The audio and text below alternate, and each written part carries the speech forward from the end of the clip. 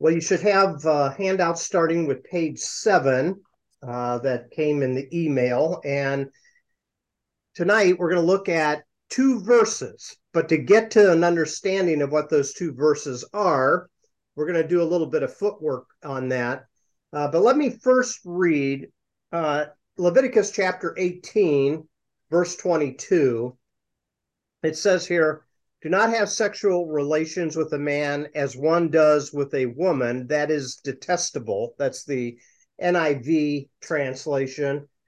King James Version would say it's an abomination.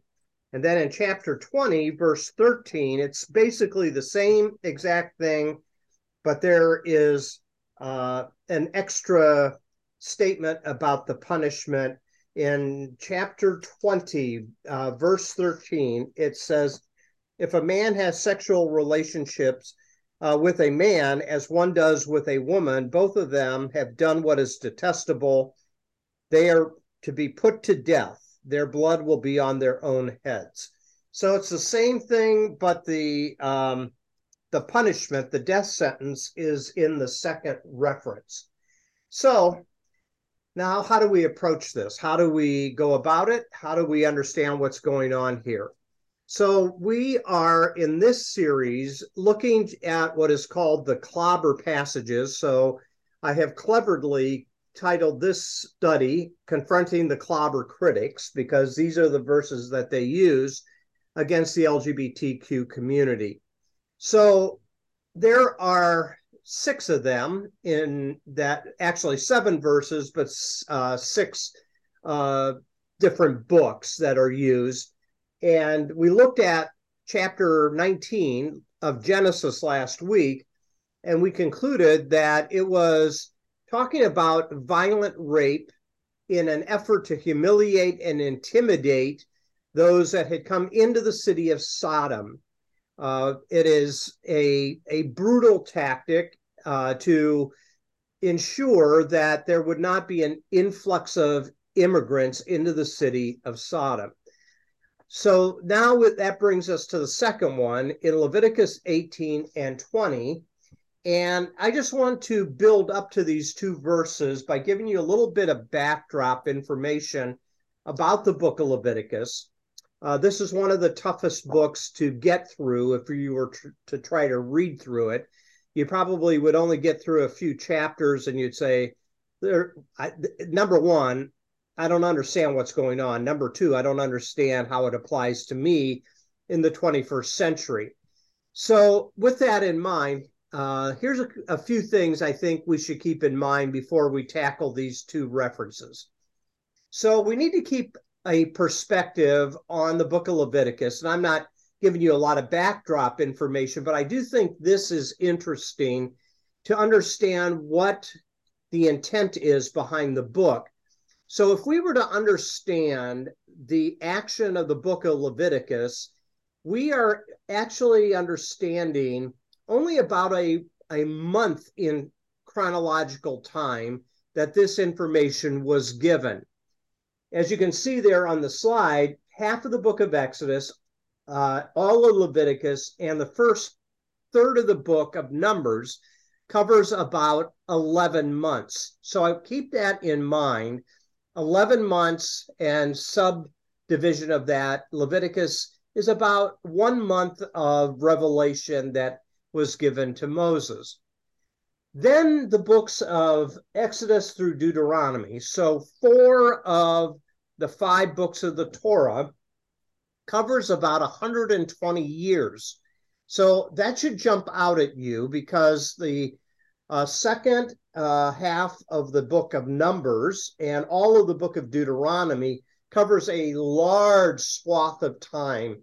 And it tells more of a narrative story of the people turning back when they get to Kadesh Barnea and they're about to go into the promised land and they wander in the wilderness. As the generation begins to die off, there is a second giving of the law, as if the first wasn't enough. Deuteronomy, Deutero being second, Namas being law, the second giving of the law. So it is basically duplicating what we have already seen in the book of Leviticus. Now, that tells me something really important. When we talk about the compilation of the entire Torah, it seems as though there's a heavy emphasis on the book of Leviticus, not because of the number of the laws, but because of what those laws are trying to accomplish. So, having said that, that's the first thing we need to notice. Second thing we need to notice is the name Leviticus. That is not the Hebrew name of the book. The Hebrew name of the book is the very first words of the book, as is all the other books of the Torah. So what does the first verse say of the book? The Lord called to Moses. The Lord called to Moses.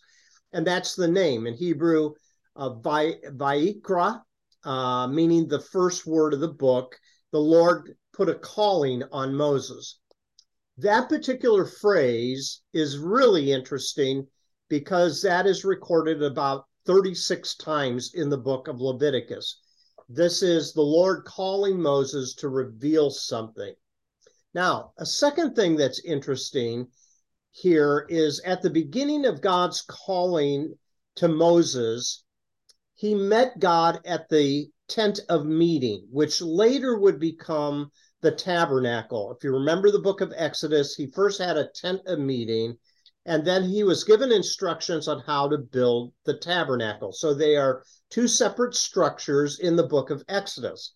But in the book of Leviticus, they are combined. And that's an interesting thing to note because it is no longer two structures, it's only one structure. So it says here in verse 1 of chapter 1, the Lord called to Moses and spoke to him from the tent of meeting. This, though, is the tabernacle. The tabernacle is completed, and there probably is a reason why the tent of meeting is replaced by the tabernacle and why that's an emphasis in the book of Leviticus. In the book of Leviticus, you have two traditions. You have what is the P tradition and the H tradition. The P stands for the priests, H stands for the holiness code. P stands for laws of ritual and cleansing for the priests at the first half of the book. The second half of the book is where you get all that minutia, dietary laws, sexual laws, all those type of things that pertains to the nation as a whole. Then we see that the book, as it is called in Judaism, has another name. So they dropped this idea, the Lord called, and in Judaism, it is called Torat Kohanim, and that means instruction for the priests. Now, if any of you have ever met a Cohen, that last name or surname comes from this Hebrew. So Cohen, a surname for a Jewish person, means they come from the priestly line. This all is interesting in the sense that the book of Leviticus has different ways that it has been called in its tradition. One more slide, and then I'll see if you have some questions. Now then, we fast forward to Greek. And that's where we get the actual name Leviticus. So remember when the nation of Israel went into exile, that eventually they were held captive under the Greeks. The Greeks, through Hellenization, imposed Greek culture and Greek language upon the Jewish people. Many of the newer generation of Jewish people began to lose their ability in Hebrew, and so the Old Testament was translated into Greek, and that is called the Septuagint. The Septuagint is a Greek translation of the Hebrew Old Testament. In Greek, the book of Leviticus is called Leviticon, which means things pertaining to the Levites. So if you remember, Levi is one of the tribes. and they are set apart to serve in the sanctuary, in the tabernacle. And it seems as though most of the tradition around Leviticus, even though the holiness code tradition pertains to the entire people, the whole first half of the book is pertaining to the Levites that are priests. Now, not all of the Levites are priests. There are other people in the tribe of Levi that are not priests. The whole female population is not in the priesthood, but the Levites are the only ones that serve as priests, and that comes from Aaron's line. So Aaron, the close companion of Moses. So what I'm trying to say is, in each of these titles of the book, it's primarily about priestly ritual duties. And these rituals are there to help maintain the communion that the Israelites have with the God that delivered them out of Egypt. So let me stop there. Does all that make sense? Because I think when you look at the book and you come up with the question, are we supposed to keep all of these commands in the book of Leviticus? The answer is no. It never was yes, even to the Jewish people. Most of it was for the priestly class, but there are sections of it that pertain to the populace as well. Let's see if you have some thoughts, comments, questions, clarifications. How do you know which sections are for the general population? Well, that's the second half of the book. And what you're going to find is that when you are reading in the first half of the book, it's primarily about offerings, okay? And the ritual of the different offerings, the sin offering and the burnt offering and the grain offering, is primarily administered by the priestly class. So not anyone can wander in to the tabernacle and offer up a sacrifice. On the second half of the book, though, these do not pertain to offerings. They pertain to rituals that keep them clean versus unclean. And so the distinction really is who's allowed to make offerings, the priestly class, and who is it that is required to remain clean. And if they become unclean, and I'll give you some illustrations of that in a couple moments, what is it that they need to do? They need to go to the priest. They need to offer up sacrifice so that they can be cleansed and not pollute the community. And that's a very important thing that I just said. The big deal about the book of Leviticus is, are these things that will not just make a person unclean, but will it pollute the community? Does that make sense? Okay. And I'll give you some illustrations of that as we move along. But does that make sense, Tony? Okay. Any other thoughts? Larry, when I was doing my research years ago, I had this verse come up in the different readings I did, that it was more referring to whole families having sex with the priests of Baal. Did you come up with anything like that? Yeah. Actually, the first reference we're going to look at out in chapter 18, verse 22, the verse that immediately precedes it is talking about sacrificing your children to Moloch. So yes, there is that connection too. Yes, you're exactly right. Okay. Yeah. So, okay. Anybody else? All right. Now, here's where a lot of Christians land on the book of Leviticus, and it's really out to lunch, okay? So I'm sure all of us have heard at some point that the book of Leviticus is how Jewish people got saved. They had to keep the law to get saved. But now Jesus has come along. He's kept all of the law. Therefore, we don't have to, and we get saved by grace. All of that we could classify as works righteousness, that the Jews had to work for their salvation, but we receive salvation through grace. You need to wipe that from your thinking.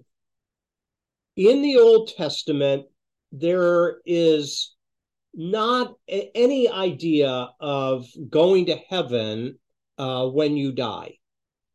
Most Jews would say you go to Sheol, the place of the grave, and you await a resurrection to come.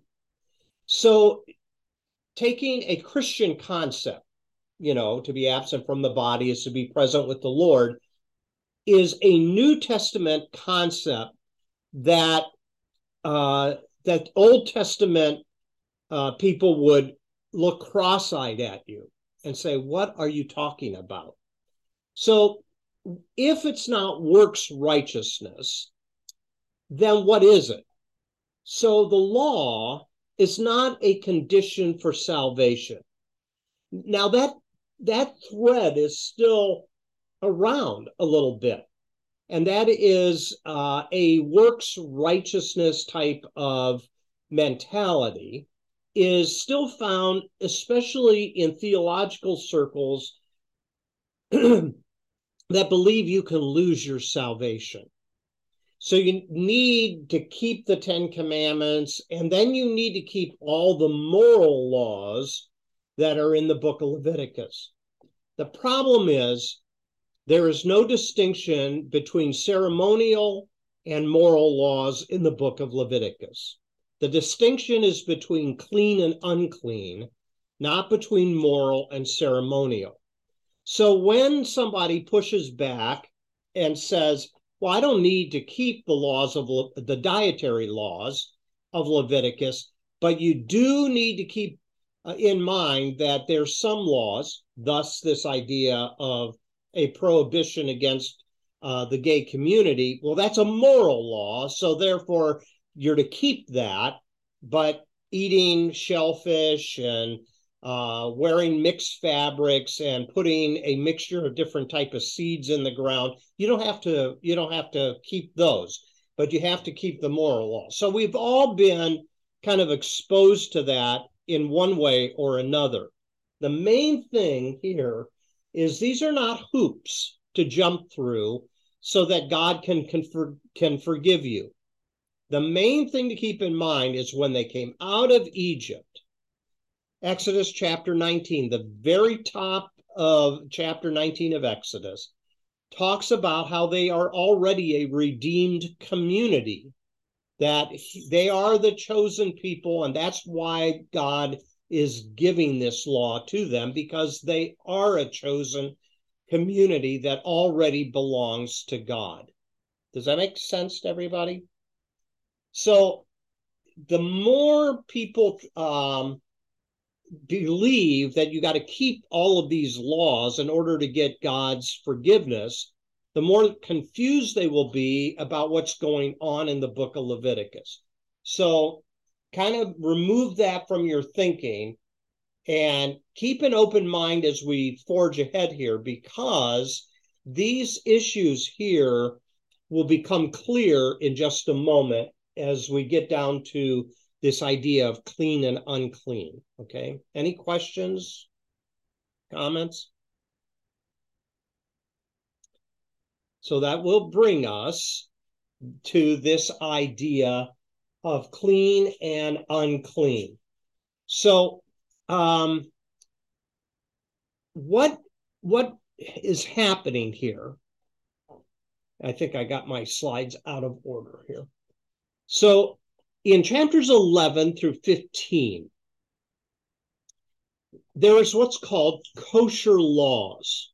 Now, if you've ever gone to the grocery store and you pick up a package of food, there is a Hebrew letter kof that is on it that indicates that it's kosher for Jewish people to consume. So look for it the next time you go grocery shopping. you'll see it's like a backwards C, okay? It's the letter Kof, and that's where we get this idea of kosher laws. Now, if you have your Bible, go over to chapter 11 of the book of Leviticus. And trust me, I'm not going to go through all of these, but I want to highlight a few things and some interesting observations.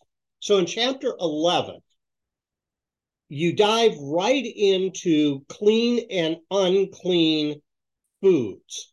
So there's a whole listing of all kinds of them. So if you were to start at the top and go all the way through the chapter, notice how this works. So verse 1, it says, the Lord said to Moses and Aaron, the priestly line of Aaron, say to the Israelites, of all the animals that live on the land, these are the ones you may eat. You may not eat any animal that has a divided hoof and that chews the cud. And then he goes on, there are some that only chew the cud or only have a divided hoof. You must not eat them, da, da, da, da, da, da, da. And then you'll notice as you go down through, you'll keep seeing the word unclean. Okay, you can't eat those, they're unclean. You can't eat that, it's unclean, it's unclean, it's unclean. So there's a huge distinction between clean and unclean. And what's interesting here is to be unclean means that there's some pollution that needs to be cleansed. So think of the cleanliness laws as being ritually given a shower that makes you worthy to be a part of the community.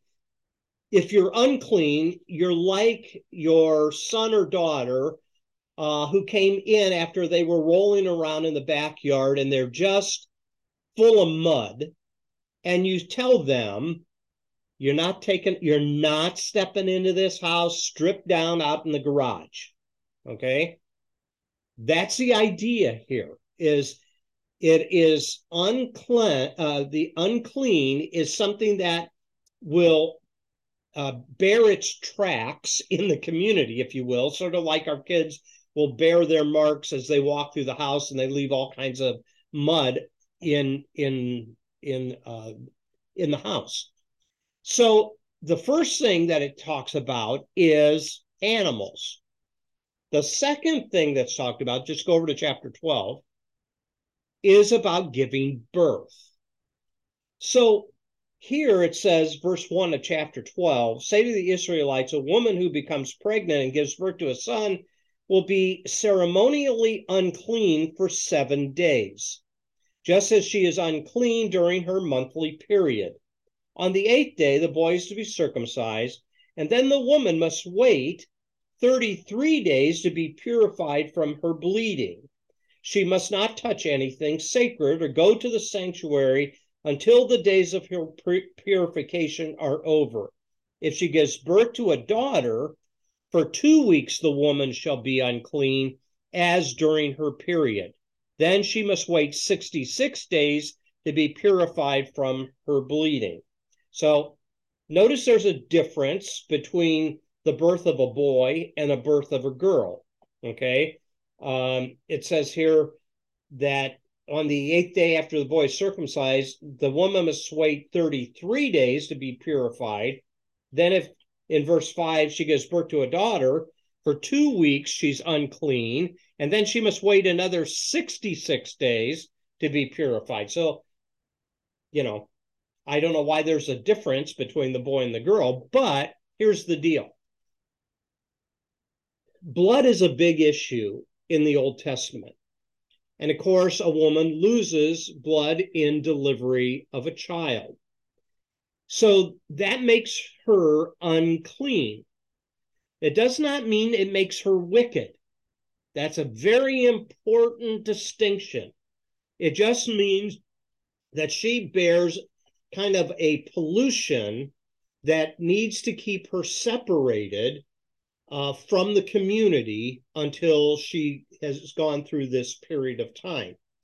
Now, the same thing can be said about leprosy. So even in the New Testament, Jesus will heal some lepers. And if a leper is walking down the street, they are to proclaim unclean, unclean, because they're not allowed to be a part of the community. So this is not about sin. And I think that's critically important to keep in mind. Giving birth is not a sin. A menstruating woman has done nothing wrong. It's just part of the monthly cycle. And the same could be said of skin diseases as well. Chapter 13 is about skin diseases in Leviticus. But it does make these individuals unclean, ceremonially unclean, and they need to wait a period of time before they're allowed back into the community. Does that make sense so far? Okay. So that brings me to this. The Israelites believed that certain activities, actions, and contacts influence the whole community. There are certain things that they believe contaminated the community. And if it was left unchecked, it could become a barrier. And so that's why the sin offering and guilt offerings that are given instruction at the beginning of the book of Leviticus is so precise. This is what is done for the sin offering and guilt offering so that the community as a whole can be clean. What is this all about? It's about protecting the tabernacle, because the tabernacle is the presence of God on earth. The tabernacle's purity is critically important. And that's why, in some cases, a violation of some of these things have a death penalty attached to it. Now, you think of Aaron's sons, Nadab and Abihu, they are killed because they offered up an unauthorized sacrifice. In other words, they didn't follow the protocol in the first half of the book of Leviticus. Well, what happens is this pollution builds up. And so once a year, they want a do-over. And the do-over is called Yom Kippur, or we call it the Day of Atonement. It is also called the Day of Purification. So when you get to chapter 16 of Leviticus, it's all about the Day of Atonement. And in this setting, we are given the instructions of how Aaron is to enter the holy place, the offerings that he makes that allows the people to have a new start. Then what we're told about is this idea of two goats. One is offered as a sacrifice. The other one is called the scapegoat, or the Hebrew, the Azazel. The Azazel is the impurities of the community is confessed over this goat. Then that goat is taken out into the desert, and it's taken as far away as possible to remove the impurities of the people from the community, and in particular, the tabernacle. So all of this stuff is very strange to us in the West. It's very strange because these are traditions that go back thousands and thousands of years. And it's what they believed. They believed that they could affect the community by these different things, and that there could potentially be death penalties that would be brought against them should that pollution be so great of a violation against the community. So you have these traditions. You have sin offerings, grain offerings, burnt offerings. You have Yom Kippur, and all of it is very complex. I've skipped over a whole bunch of stuff here. But the thing that you keep in mind is that it's primarily about clean and unclean. And if people are unclean, they need to be given a bath. They need to be purified. So that's what much of the book of Leviticus is about. Now that brings us to the second half of the book. But before I get there, do you have any comments, questions, concerns? So the first half of the book, chapters 1 through 16, is the priestly tradition. 17 through 26 is called the H tradition. Now, if you remember back when we were studying in Exodus, I told you about the JEPD theory, that it is a compilation of different traditions that are brought together in the book. That's true in Leviticus too. Now, the H tradition stands for the holiness code, and that's what you have in chapters 17 through 26. It expands upon the laws that are given to the priests, and it applies them to the community. Now, here's the change of thought. As the tabernacle is considered the holy place of God in the priestly tradition, chapters 1 through 16, now the whole land is considered the sacred land. And now it will be applied to the people as a whole, because all of the land is considered a sacred place. Now, this section here is like a buildup of impurities in the land could force God to move the people out of the land. That's what happens later. When we see the nation of Israel go into exile to Babylon, then to Medo-Persia, eventually to Greek, and then to Roman rule, what we find is the idolatry and worship of false gods forces God to push them out of the sacred space, push them out of the land, sort of like the unauthorized sacrifices of Nadab and Abihu brings a penalty upon them because they offered up unauthorized sacrifice. When people do not keep true to the holiness code, then they will be forced out of the land. Now, here's the idea behind it. How many of you watched the show Hoarders, or at least have seen an episode of Hoarders? Okay. At one time, that house was clean, but it became unclean. Well, how did it become unclean?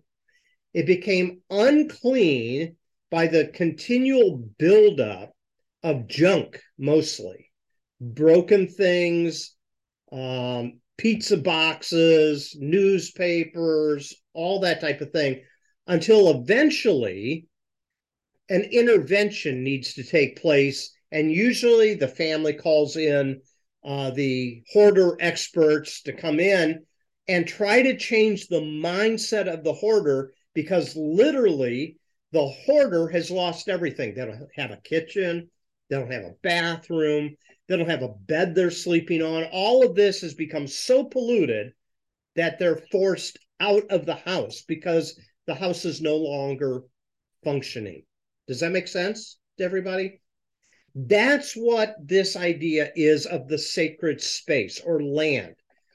If there is a buildup of unclean, then God has to do like the professional hoarder professionals that come in and need to take it out and get rid of it all. And so what is it that they are most concerned about?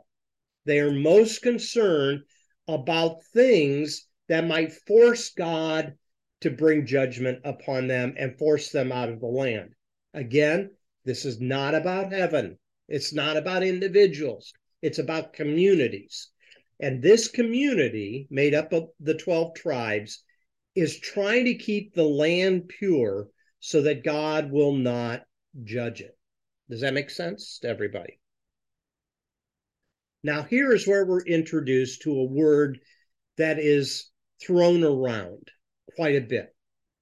When we talk about the LGBT community, a lot of Christians call them an abomination. An abomination. And this idea comes out of the book of Leviticus in the sense that the word that is used for abomination, translated in the King James Version, is tovah. Tovah. Now, come over to chapter 18. Okay, here we come to the verse that we're going to, what we want to get to. So in chapter 18, the verse that is a clobber passage is verse 22. Do not have sexual relationships with a man as one does with a woman. That is detestable, the NIV says, okay? King James Version calls that an abomination. Now, Shelley, here's that verse right above it that you were talking about a moment ago, okay? Do not give any of your children to be sacrificed to Moloch, for you must not profane the name of your God. I am the Lord. Which suggests that there is some connection here to false worship and connection to false gods. But we'll come back to that in a second. Now, you would think this word tovah is the ultimate word of condemnation, because it's speaking of evil, sinful, wicked. That's often the connotation of the word. However, there are other Hebrew words the lawgiver could have used to pinpoint wickedness and evil. They don't choose to do that. They choose to use the word tovah. Now, keep your thumb in Leviticus and go over to Deuteronomy chapter 14. In Deuteronomy chapter 14, these things too are considered tovah. Okay, keep this in mind. Look at chapter 14, verse 1. You are the children of the Lord your God. Do not cut yourselves or shave the front of your heads for the dead, for you are a people holy to the Lord your God. Out of all the peoples on the face of the earth, the Lord has chosen you to be his treasured possession. Do not eat any tovah thing. Do not eat any detestable thing, the NIV says. So all of a sudden, this word is being used in relationship to food laws. It goes on. These are the animals you may eat: the ox, the sheep, the goat, the deer, the gazelle, so on. And then it goes on and says not to eat other things. And in verse 7, it says, here, although they chew the cud, they do not have a divided hoof. They are ceremonially unclean for you. The same thing is said down in verse 10 about creatures in the water.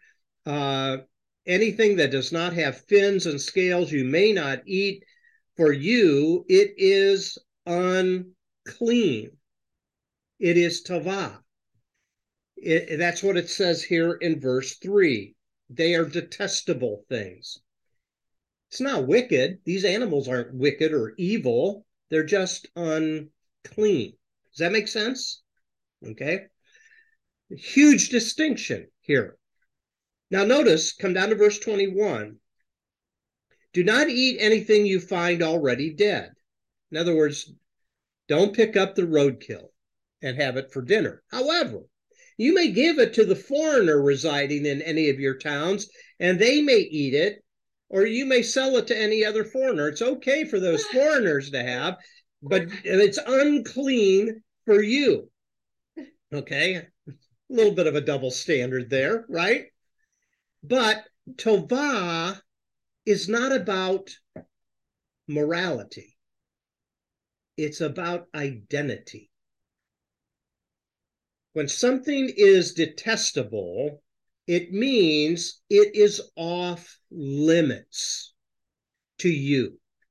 Why? Because you're a treasured possession, and I don't want you to be the same as every other nation. You could go ahead and give that type of food to the other nations, no problem. But I want to create a cultural taboo that makes you distinct as my treasured possession. Now, every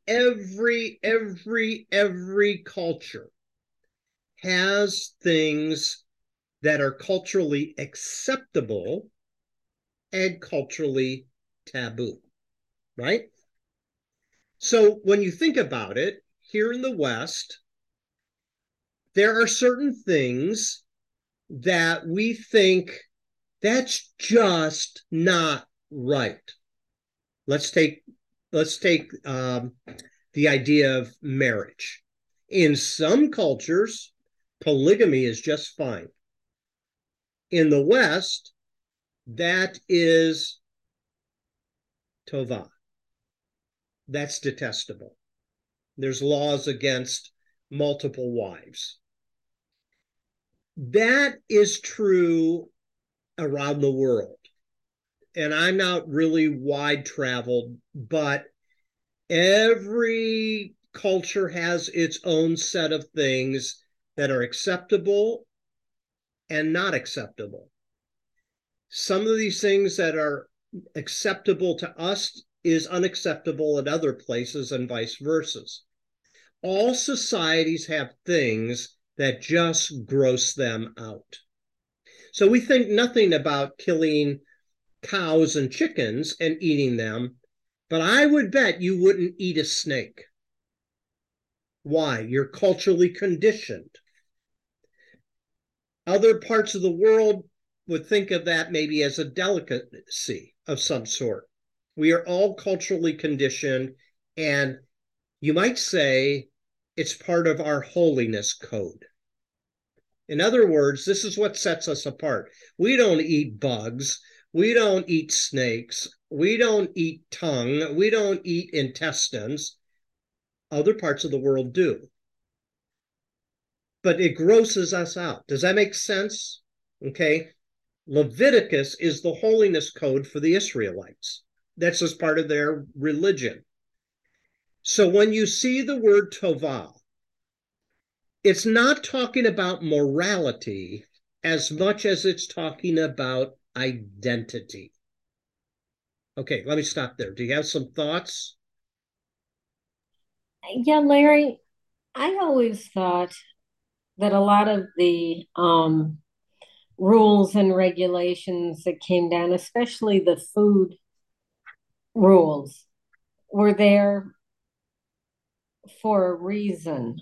Um, like, for instance, Israelites are not supposed to eat pork. Well, back in the day, pork was full of worms and you couldn't cook it properly enough. And I thought God issued that order to keep them safe.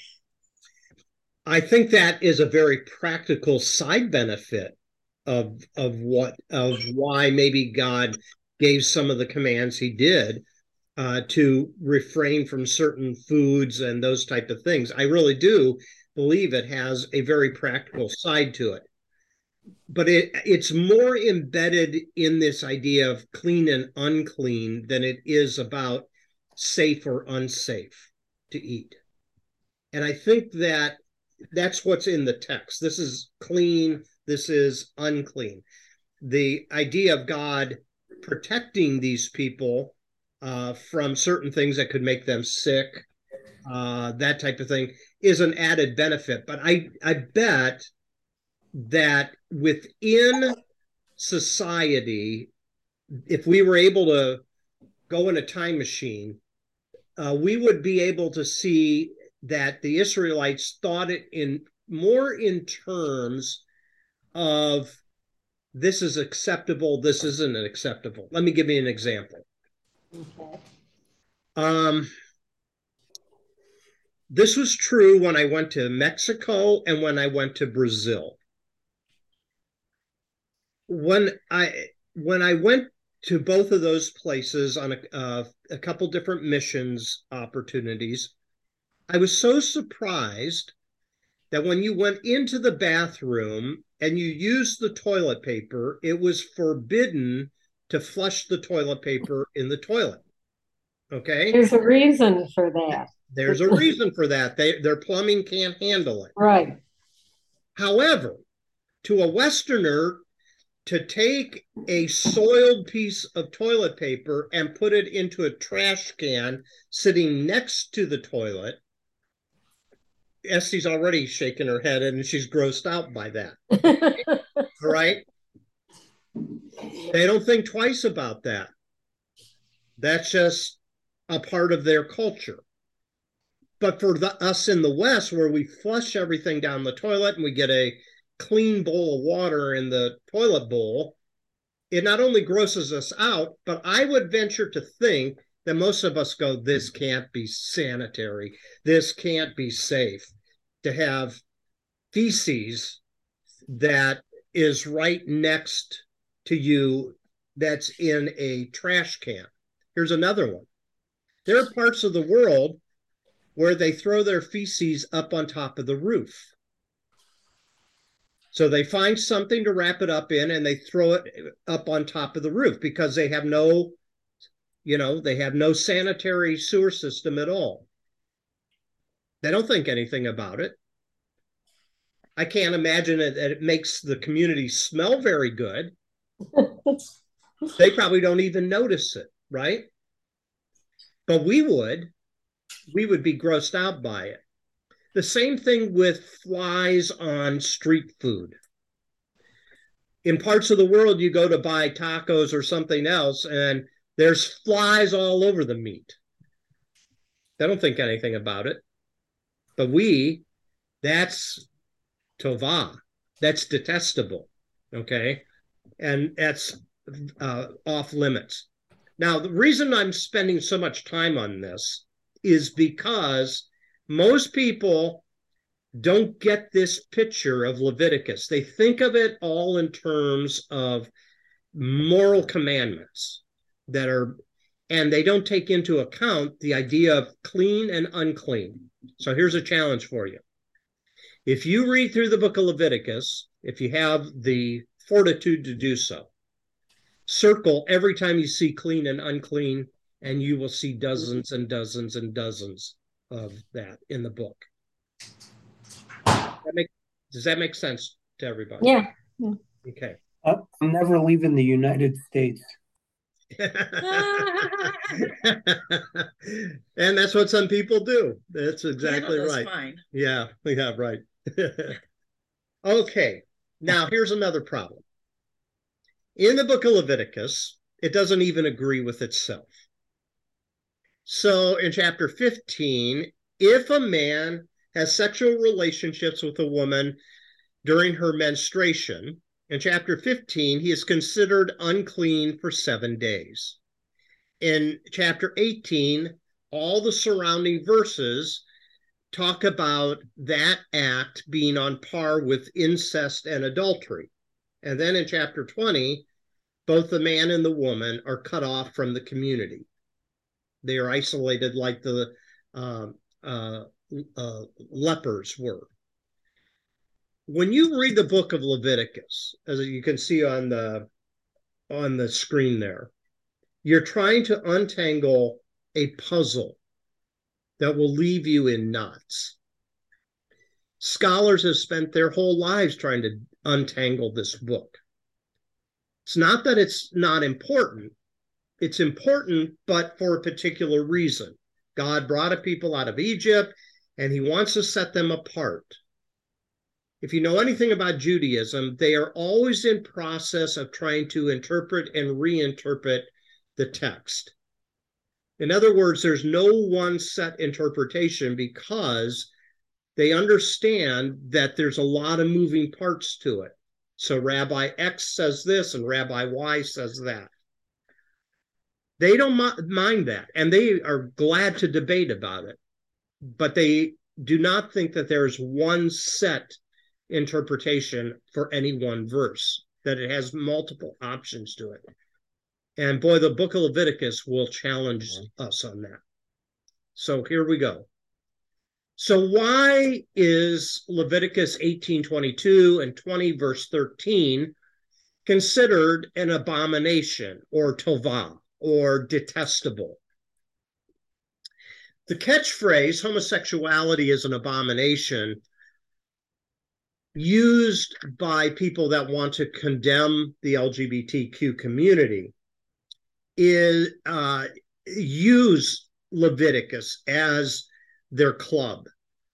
And these two passages are used because they know the word itself is loaded. When you just hear the word abomination, there's something subhuman about it, something supposedly that's gross about it. Now, I think, Tony, you mentioned this last week. That raises the question, if it is so gross and so subhuman, and if it causes people to be so isolated from other people because they think that these individuals are in some way detestable and they are subhuman or vile or whatever you want to say, why would anybody choose to be gay? Why in your right mind would you ever choose something that would cause you such pain? Here's the issue. The LGBTQ community does not choose, they discover. They discover something about themselves, and then they must choose to embrace that about themselves, no matter if other people recognize it or not. But when the LGBTQ community is called an abomination, there's a technical term that is used for that is called infrahumanization, which is the idea of seeing people less than human. So once you attach that to a person, all of a sudden, they're no longer people, and you begin to call them monsters. And that, unfortunately, has been the experience of the LGBTQ community. They have been called this to the point where now they are seen as monsters. And that's why things like this come out. The gay community keeps pushing their agenda down our throats. The gay community wants to make everybody gay. Those that are in the LGBTQ community know that's not true. They know it not to be that it's not true. But those on the outside that use the word abomination can somehow convince other people that the LGBTQ community is subhuman. It's unfortunate. And it is something that needs to be corrected. So here is what I think we need to do, is come back to what chapter 18 and 20 is actually talking about. So in chapter 18, go back to 18 in the book of Leviticus, chapter 18. This is a whole set of unlawful sexual relationships. The whole chapter is. And all of these things are considered to be gross. Sex with your aunt, your uncle, your sibling, your mother, your stepmother, all of these things are considered to be off limits and unclean. Then in verse 21 that we just looked at a moment ago, it kind of takes a detour and it prohibits sacrificing your child to Moloch. Now, right on the heels of that prohibition against offering your children to Moloch, then you have the next verse, do not have sexual relationships with a man as one does a woman, for that is detestable. So what happens here is this verse is kind of right on the heels of child sacrifice, but right before bestiality. Take a look at verse 23. Do not have sexual relations with an animal and defile yourself. A woman must not present herself to an animal to have sexual relationships with it. That is a perversion. And all of us would say, yes, that's gross, right? That's unclean. That's detestable. Now, it does take on kind of a moral tone here. However, it has a context. And I do think that verse 21, 22, 23 have something to do with false worship. I think it has something to do probably not only with child sacrifice, but verse 22 probably has something to do with temple prostitution to false gods. The same might be true also in verse 23, where bestiality might be a part of the worship liturgy of these false gods. Why, certainly God doesn't want his people to do those type of things because there's a consequence. Look at verse 24.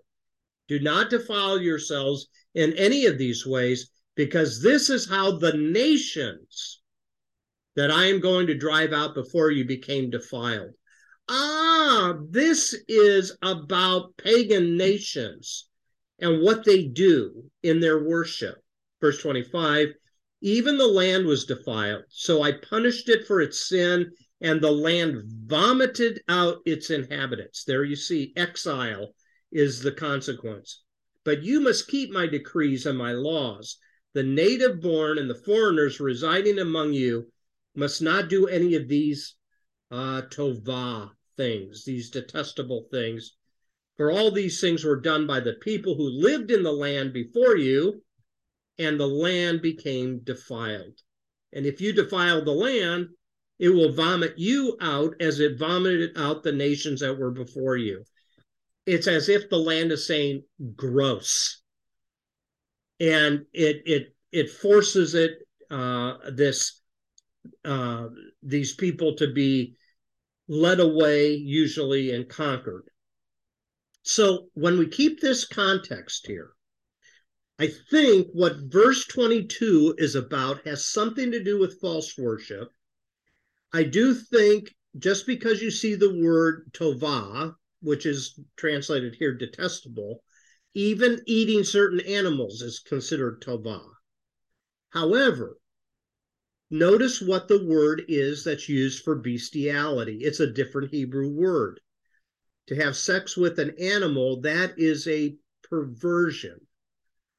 Now, verse 22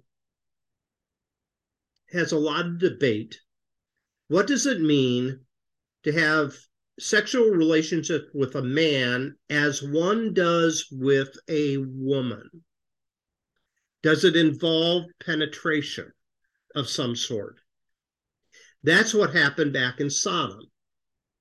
Gang rape and penetration of the two angels that brought the destruction upon the city. Notice, though, if it's about homosexuality in general, it leaves women off the hook. There's no mention of lesbianism in this verse. It's only talking about men. So what you have there is an interesting omission. Does that mean there were only gay men but no gay women back then? Probably runs contrary to scientific fact, whether you lived 3,000 years ago or today. However, what you do have here is a prohibition against a specific type of activity. The problem is even scholars don't know exactly what that means. What is that activity that is being prohibited? I don't think it means a loving, committed, caring relationship between two people of the same gender. I don't. And I think all that we've said tonight, keeping in mind the idea of the land as sacred, being forced out of the land, just as Adam and Eve were forced out of Eden because they polluted it, then what we find is these commands. This particular command, now if you go over to chapter 20, is amped up. So when you come over to chapter 20, verse 18, it says here, if a man has sexual relationships with a woman during her monthly period, he has exposed the source of her flow, and she has also uncovered it. Both of them are cut off from the people. Now, so it's talking about all kinds of things. And then ahead of that, in verse 13, it says, if a man has sexual relationship with a man as one does with a woman, both of them have done what is tovah, and they are this time to be put to death. So the death penalty is attached here. It seems as though chapter 20 amps up the consequences. Look at verse 14. If a man marries both a woman and her mother, it's wicked. Both he and they must be burned in the fire, so that no wickedness will be among you. Again, verse 15, if a man has sexual relationships with an animal, he is to be put to death, and you must kill the animal. The death sentence in chapter 20 is what's attached to all of these different things that was already stated back in chapter 18. So why? Why is this? It seems to me that all of these things are attached to something specific. Look at the beginning of chapter 20, verse 1. The Lord said to Moses, say to the Israelites, any Israelite or any foreigner residing in Israel or in the land, the sacred land, who sacrifices any of his children to Moloch is to be put to death. The members of the community are to stone him. I myself will set my face against him and will cut him off from his people, for by sacrificing his children to Moloch, he has defiled my sanctuary and profaned my name. That's what this is all about. Defiling the land, defiling the tabernacle, defiling the name of God. Now, the key question becomes, when two men or two women love each other and are committed to each other and serve each other and care for each other, is that detestable in God's eyes? It seems to me the context here is something much more egregious than anything like that. It seems to me that we have taken these verses of Leviticus out of its context and have failed to understand that it is something that the Old Testament people didn't even have a concept of, that two people would love each other over the course of a lifetime.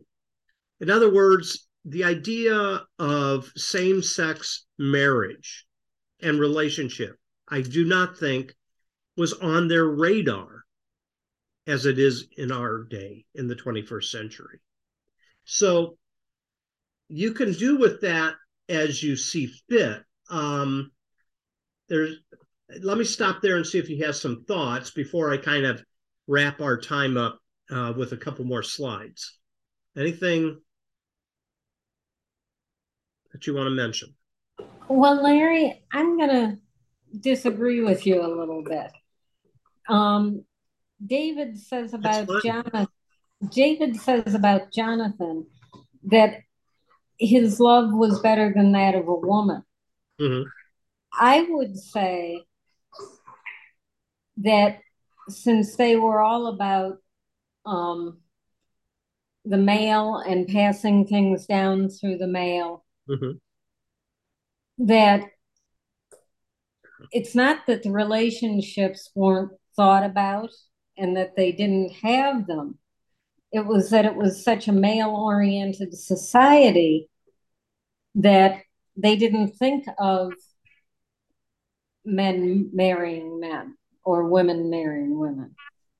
Yeah, I would agree with that. I mean, the idea of the patriarchy of the Old Testament is very, very strong, and the whole idea of in the case of your example, Jonathan didn't want to take the reign of his father, but wanted David to be the king, Mm-hmm.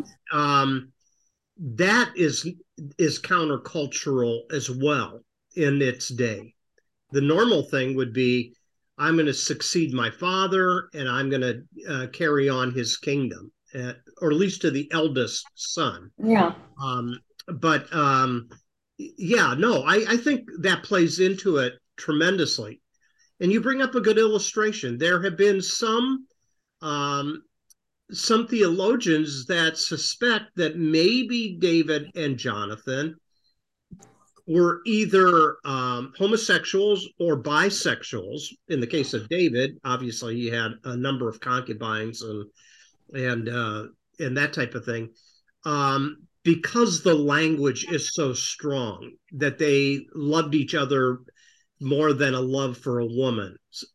There's no proof on that one way or the other. That's just how theology works. People surmise different things, but it is a very interesting relationship, and I do think that it plays into this conversation. I really do, and I do think your observation on patriarchy has a very important place in it for sure.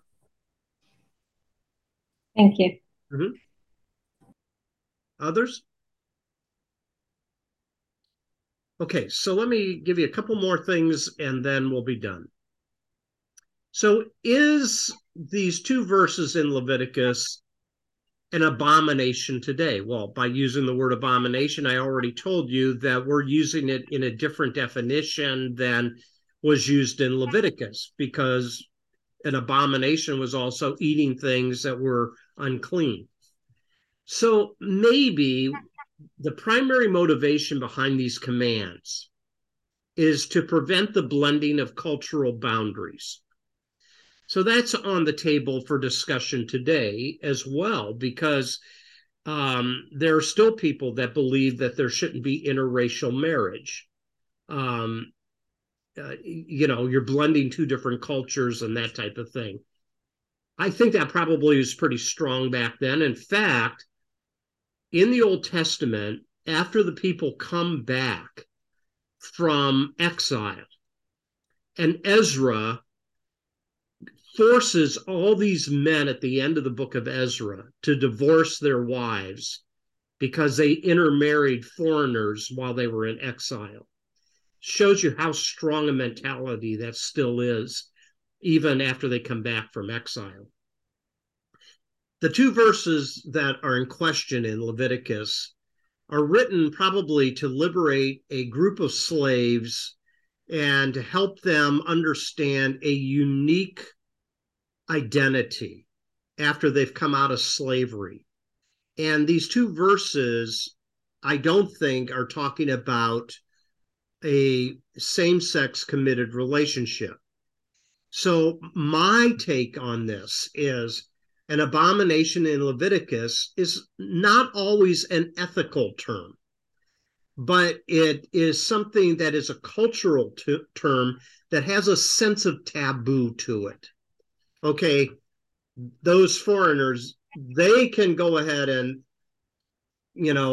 eat this or that, or, not flush their refuse down the toilet and put it into bags and throw it up on top of the roof. But not us. We're Americans. We don't do that. We have toilets. We flush it, that type of thing. So I think there's cultural taboos that are in play here. And if we can keep that in mind, you have just looked between the two verses in Leviticus and the one passage in Genesis at the only times same-sex activity is mentioned in the whole Old Testament. That's it. And you can see the Sodom passage is about gang rape, This passage here is about something to do with clean and unclean, has something to do that's attached to idol worship, has something to do with the violence of disregard for human life in sacrificing children. And then we don't even know what these two men that are mentioned in chapter 18 and 20 are even doing. Don't lie with a man as you would with a woman. Is this about penetration, or is this about something else? And if scholars are honest, they will say, we don't know. We don't know. It's hard to build an airtight condemnation of a whole community of people based on two verses that has such difficulty in even clarifying what it's talking about. So, having said that, I want to show you this idea of cultural taboo one more time. And hopefully this will bring it home for us. So Charles Haddon Spurgeon was called the Prince of Preachers. He is an individual that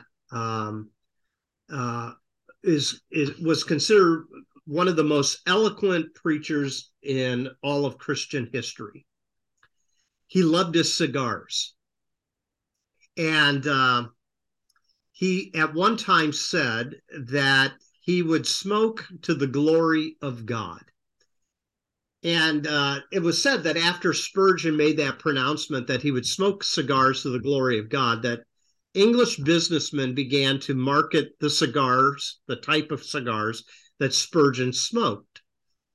And Spurgeon, the urban legend says that he entered a store and saw a sign one time that says Spurgeon smokes. And then the parents were complaining about this because their children would say, they would try to encourage their children not to drink alcohol or to smoke. And the children would push back and say, but Spurgeon does. Now, here's where I'm going with this. Hang tight. It's one thing if Spurgeon smokes a cigar in the privacy of his home, but I bet that those who even loved the idea that he had the freedom to smoke cigars probably would have felt uncomfortable if he lit up a cigar in the pulpit. Because it's not the place. Are you following what I'm saying? That's not the place to light up a cigar, is in the middle of worship while he's preaching. So there's a cultural taboo that we might be able to associate with. Now, let me build on that. So out in Denver, you know, Colorado legalized marijuana many years ago. There was an individual named Steve Burke, who is the founder of this nonprofit religious organization called Elevation Ministries. And he stands on stage at the International Church of Cannabis. And he takes deep drags from a joint. And he closes his eyes and he raises his head skyward and he exhales. And in the wooden pews, 50 or so people follow his lead as they take a drag and blow the smoke up into the air in this chapel. That's what it looks like. So notice the kaleidoscope of color and that type of thing, which, you know, that was pretty popular back with Lucy in the Sky and Diamond fame from the Beatles. So most of us would go, no, that's not right. Well, it's legal in Colorado, even at the time this church has started. Well, it's legal. It's not illegal. It's not a crime. But I bet every one of us would say, that's culturally taboo. That's just not right. Those two illustrations are simply to help you understand what you're doing when you're in the book of Leviticus. So clean and unclean is about cultural taboos, as well as some moral elements to it, but not all of them are moral. When individuals will pick and choose, this is what happens. Christians say, well, I'll eat shellfish. I like a steak. I like this or that. Oh, those are all ceremonial things that we've been freed from the law. But these you have to obey. Yeah, you're walking on thin ice, I think, when you pick and choose. And it seems as though it's more about our own fears many times than necessarily taking to heart the culture that we're reading about in the book of Leviticus. So here's one to push back on. When someone throws around the Leviticus 18 and Leviticus 20 passage, you can ask them whether they charge interest on their loans, because it is strictly forbidden in the book of Leviticus to charge interest on loans. Oh, that doesn't apply to us. You see what I'm saying? We're really flaky a lot of times on the things we pick and choose. So it's something that we all have to work through, but I don't think it has the power punch that most of the people that are using bullhorns against the LGBT community thinks it has the power. It just doesn't. Okay, what are your thoughts? You have any other thoughts or things that you would like to talk about before we finish our evening? Well, Larry, I've always come back with the question, is it in the 10 Commandments to people? I think if God really cared, wouldn't he have put it in the Big 10? I think that's a fair comment. I think the 10 Commandments are at the core of the Torah law. I do.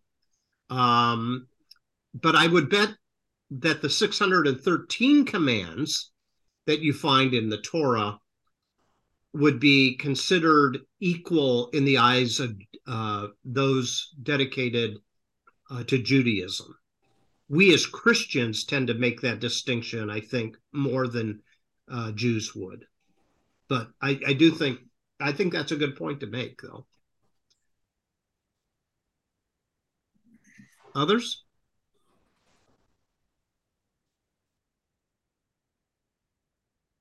No? Well, I'm just giving you stuff to think about. You don't have to agree with me, but you got to chew on all the different dynamics of what's going on in Leviticus.